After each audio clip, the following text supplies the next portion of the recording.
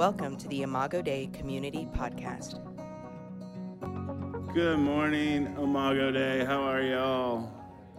It's good to see you all. If you have a Bible, turn with me to 1 Samuel chapter 17. As Gina said, we got baptisms coming up next week, so that'll be at 1:30 following this service. If you haven't been baptized, I would encourage you to plug into that. We would love to talk to you more about that.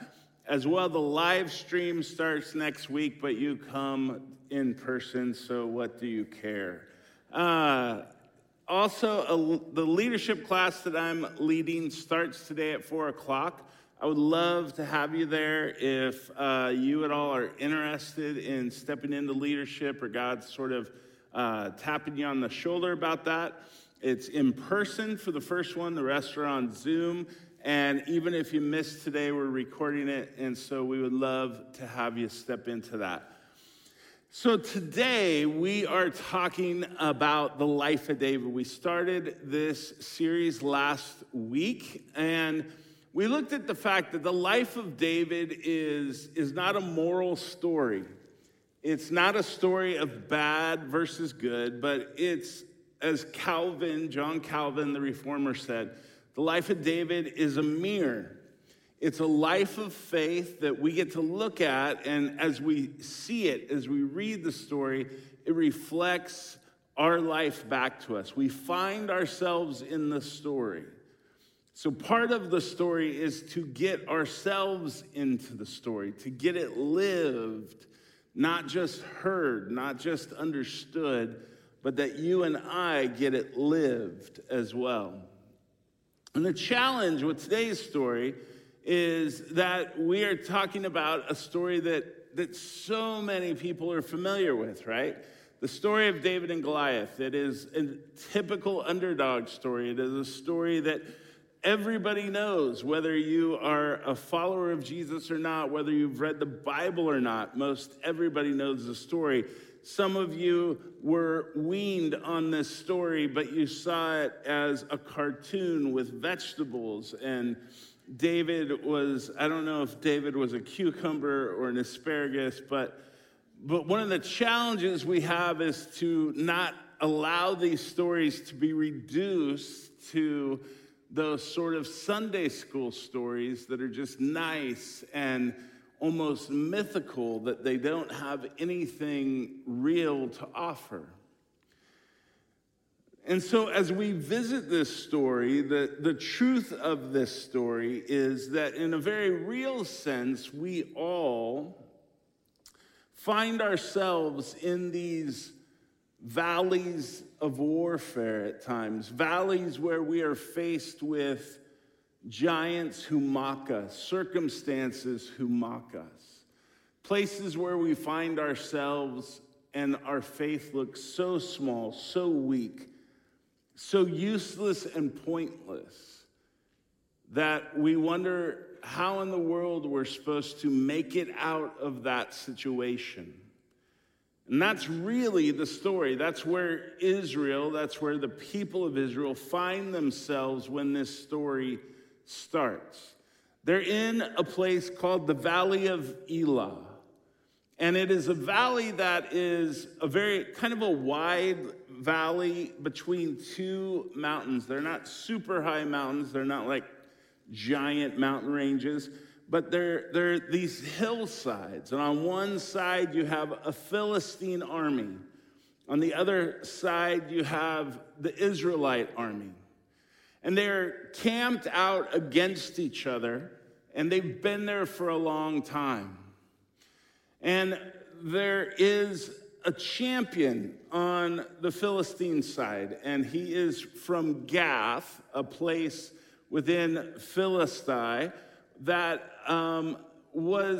that name Gath kind of harkens back to the time of Joshua when they took over the Promised Land. And the area that they didn't take was this area of Gath, and it is a place where the giants were from. These were people who were very tall, very large. And as this giant, this champion who was excelled in warfare. He had been a warrior for many years. He was extremely large, and he came out day and night, and he mocked and defied Israel. And he called for a first man battle, which essentially said, instead of our whole armies fighting each other, why don't you pick someone to fight me? And if you beat me, then we will be your servants. And if I beat you, then you will be our servants. And essentially, the Philistines said, I defy the armies of Israel. And on hearing this, Saul, who is the king, and all of the Israelite army are dismayed and they're terrified. And the reality is that despite that fact that this is Israel's army and that it is filled with God's people, it is empty, completely empty of the fear of God. There is no belief, no confidence, no conviction that their God is with them. It is filled with the fear of Goliath. And so they have Goliath fear in the valley of Elah, and they are terrified, they are immobilized, they are paralyzed.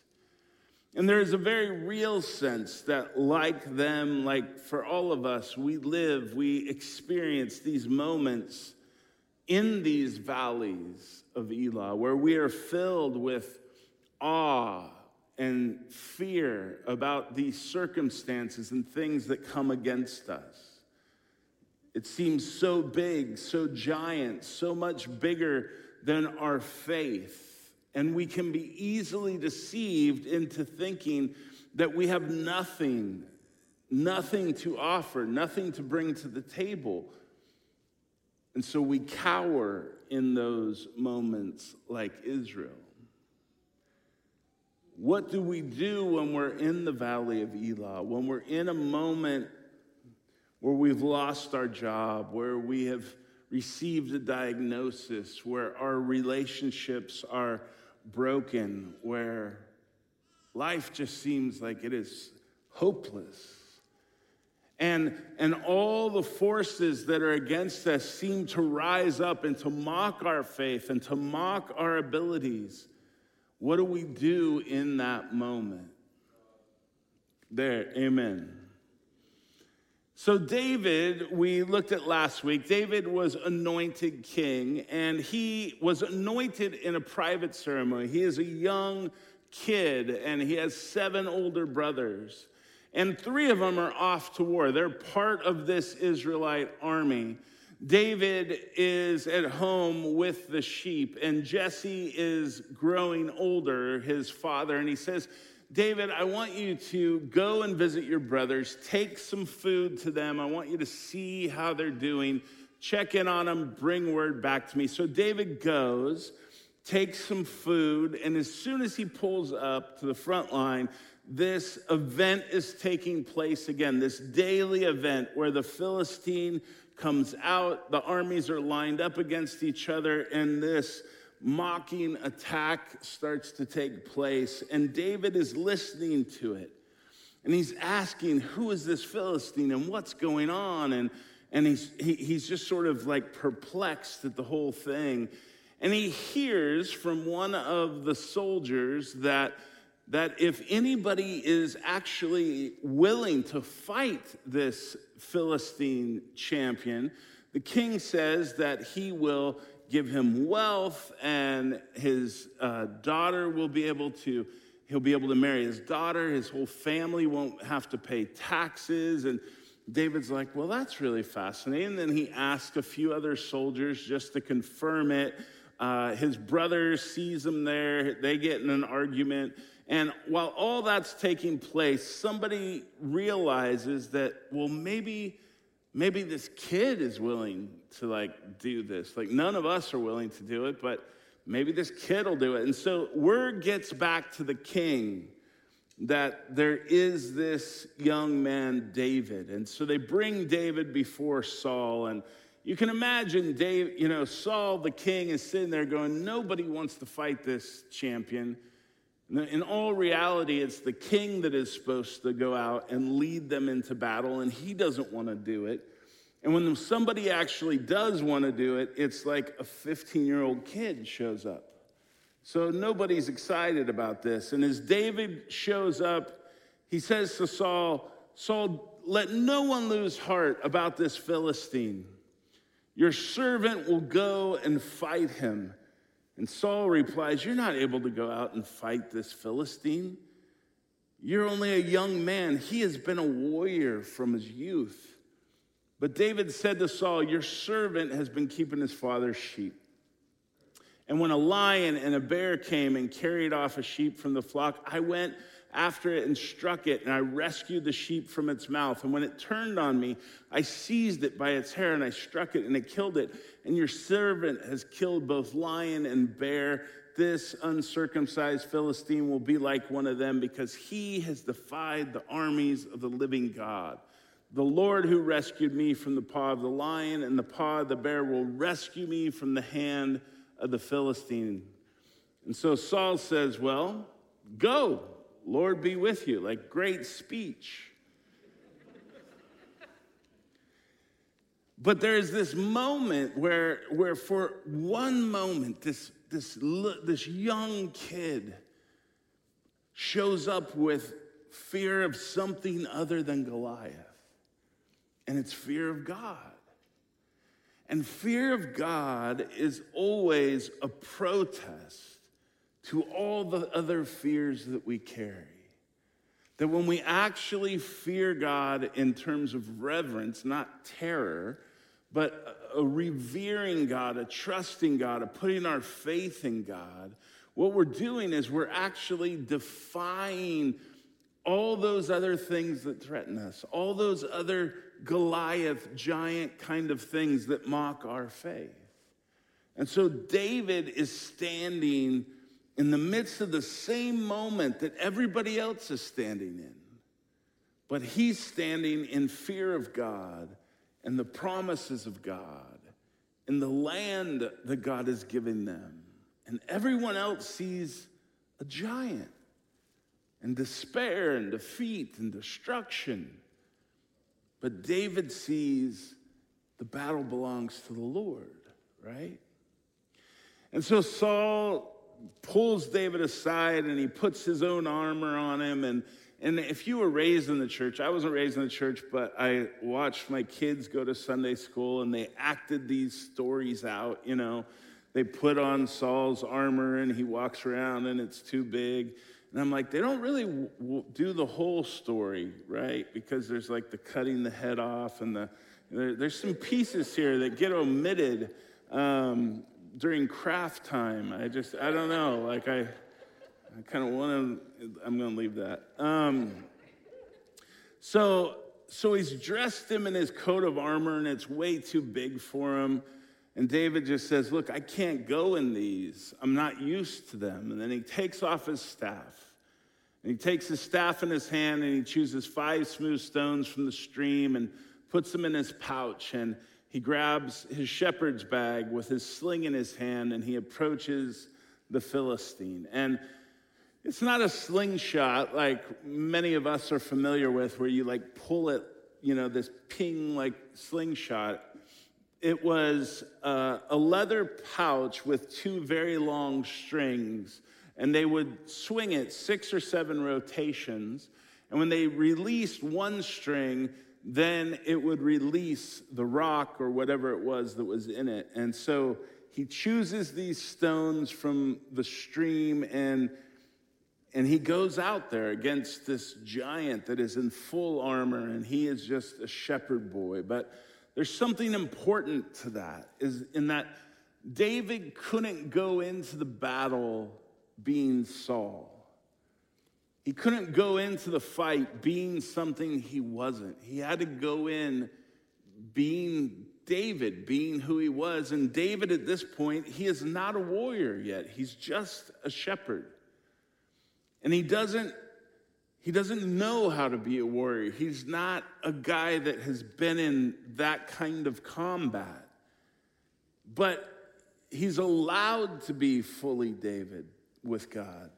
In other words, he can be who he was. He can take what he knew.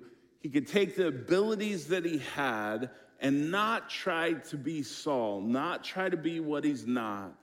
So he takes his sling, because that's what he has. And that's what he offers God to go into battle.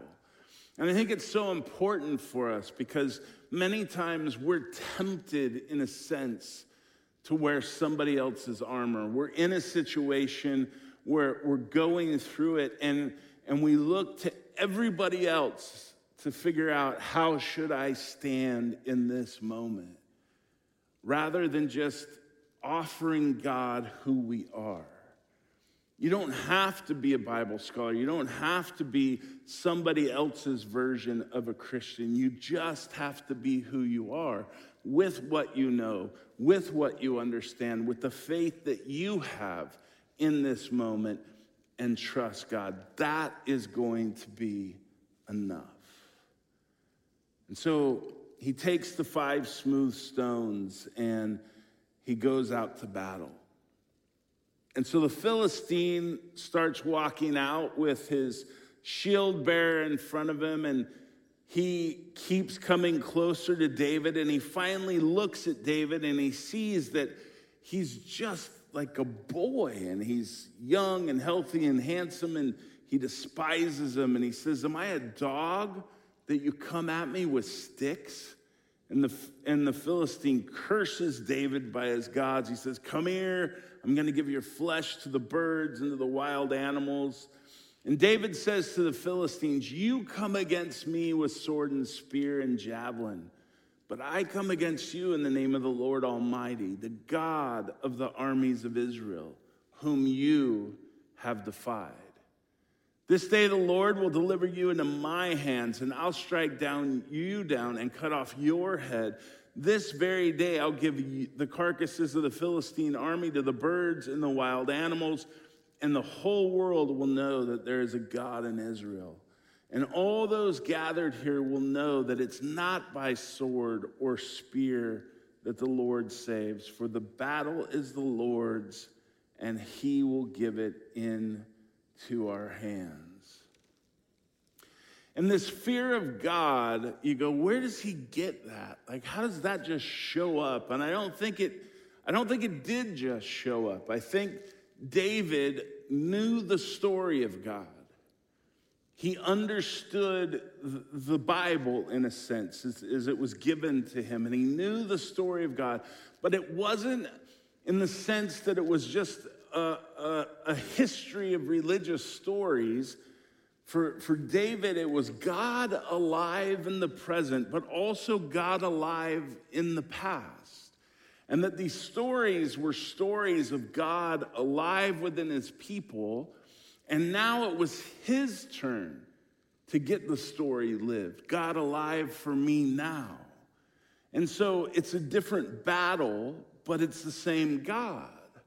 So when he thinks back to Moses, as Moses leads the people of Israel out of Egypt, and the Red Sea is about to part, and he hears the words of Moses, "Don't be afraid, stand firm. You will see the deliverance of the Lord will bring you today. The Egyptians you see today, you will never see again. The Lord will fight for you. You need only to be still." He remembered the words of Deuteronomy that when you go to war against your enemy and you see horses and chariots and armies greater than yours, don't be afraid of them, because the Lord your God, who brought you up out of Egypt, will be with you. He remembered when Joshua went into the promised land and the angel of the Lord said, "Have I not commanded you, be strong and courageous? Don't be afraid, don't be discouraged, for the Lord your God will be with you wherever you go." And he knew the stories of Deborah and Jael and all of the stories, but this was his moment, right? He's getting the story lived. That was God alive then. This is God alive now. You come at me with sword and spear. I come at you in the name of the Lord you defied. And there's something about faith that doesn't compartmentalize God into a religious box, but that sees God alive within the story of Scripture, but also alive within our lives. That same God is living in our valley of Elah just as much as he was in David's. And it's in that moment that faith can rise up and our giants get right-sized. It's not that they're not big, it's not that they're not scary, but it's that they are right-sized in relationship to the Lord who fights our battles. Because our Goliath fears, those giant fears, those are real. There are threats all around us. And the valley moments of our life, those are real. But rather than seeing it as this is a moment where I'm being taken out, what if that is a moment where you now get to get the story lived? What if it is now, that was David's time, this is Rick's time, now it's your time to get the story lived? So that you can say, in the name of the Lord, I stand here, and he will fight for me. That you can fear God in the midst of those mocking voices and trust God. I think our temptation is that rather than do that, we want to get some Christian version of our own Goliath and go toe-to-toe with the other Goliath, rather than rest in our weakness and trust in the Lord to fight our battles. Well, the Philistine moves closer to attack him, and David runs up to the battle to meet him, reaches into his bag, takes out a stone, slings it, strikes him in the forehead. It's a great shot. Sinks in, Philistine falls on his face. David runs over.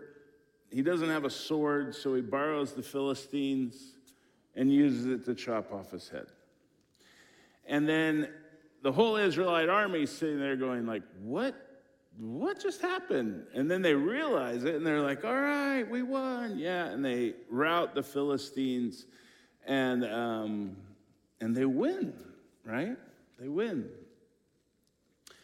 And it's interesting because this story is 3,000 years old, so it's been told and told and told, and even the medical community has been fascinated by this story.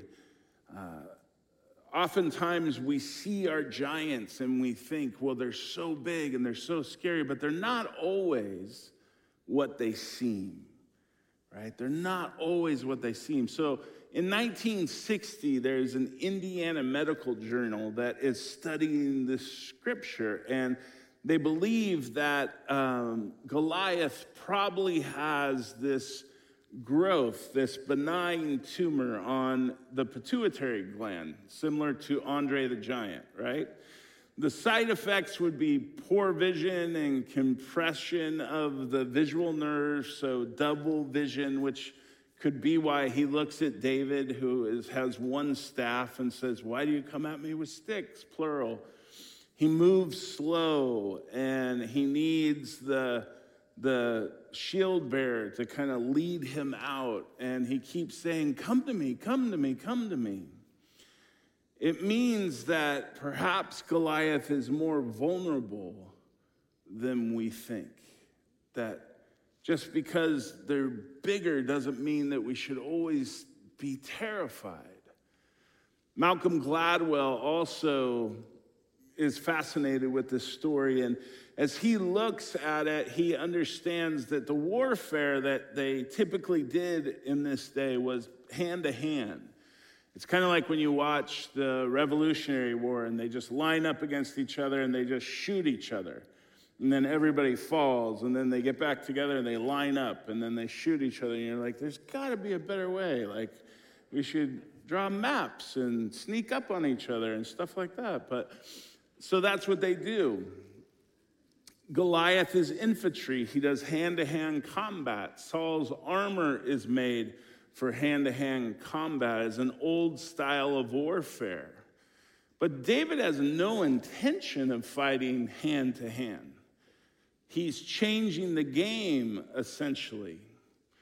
And so the sling, they have studied that within 6 or 7 revolutions, the release of that rock, it's coming out at about 105 feet a second. And the rock in the Valley of Elah is twice the density of most rocks in like our area. So it's the equivalent of a .45 caliber bullet going 105 feet a second. So in one sense, you could say he's an underdog.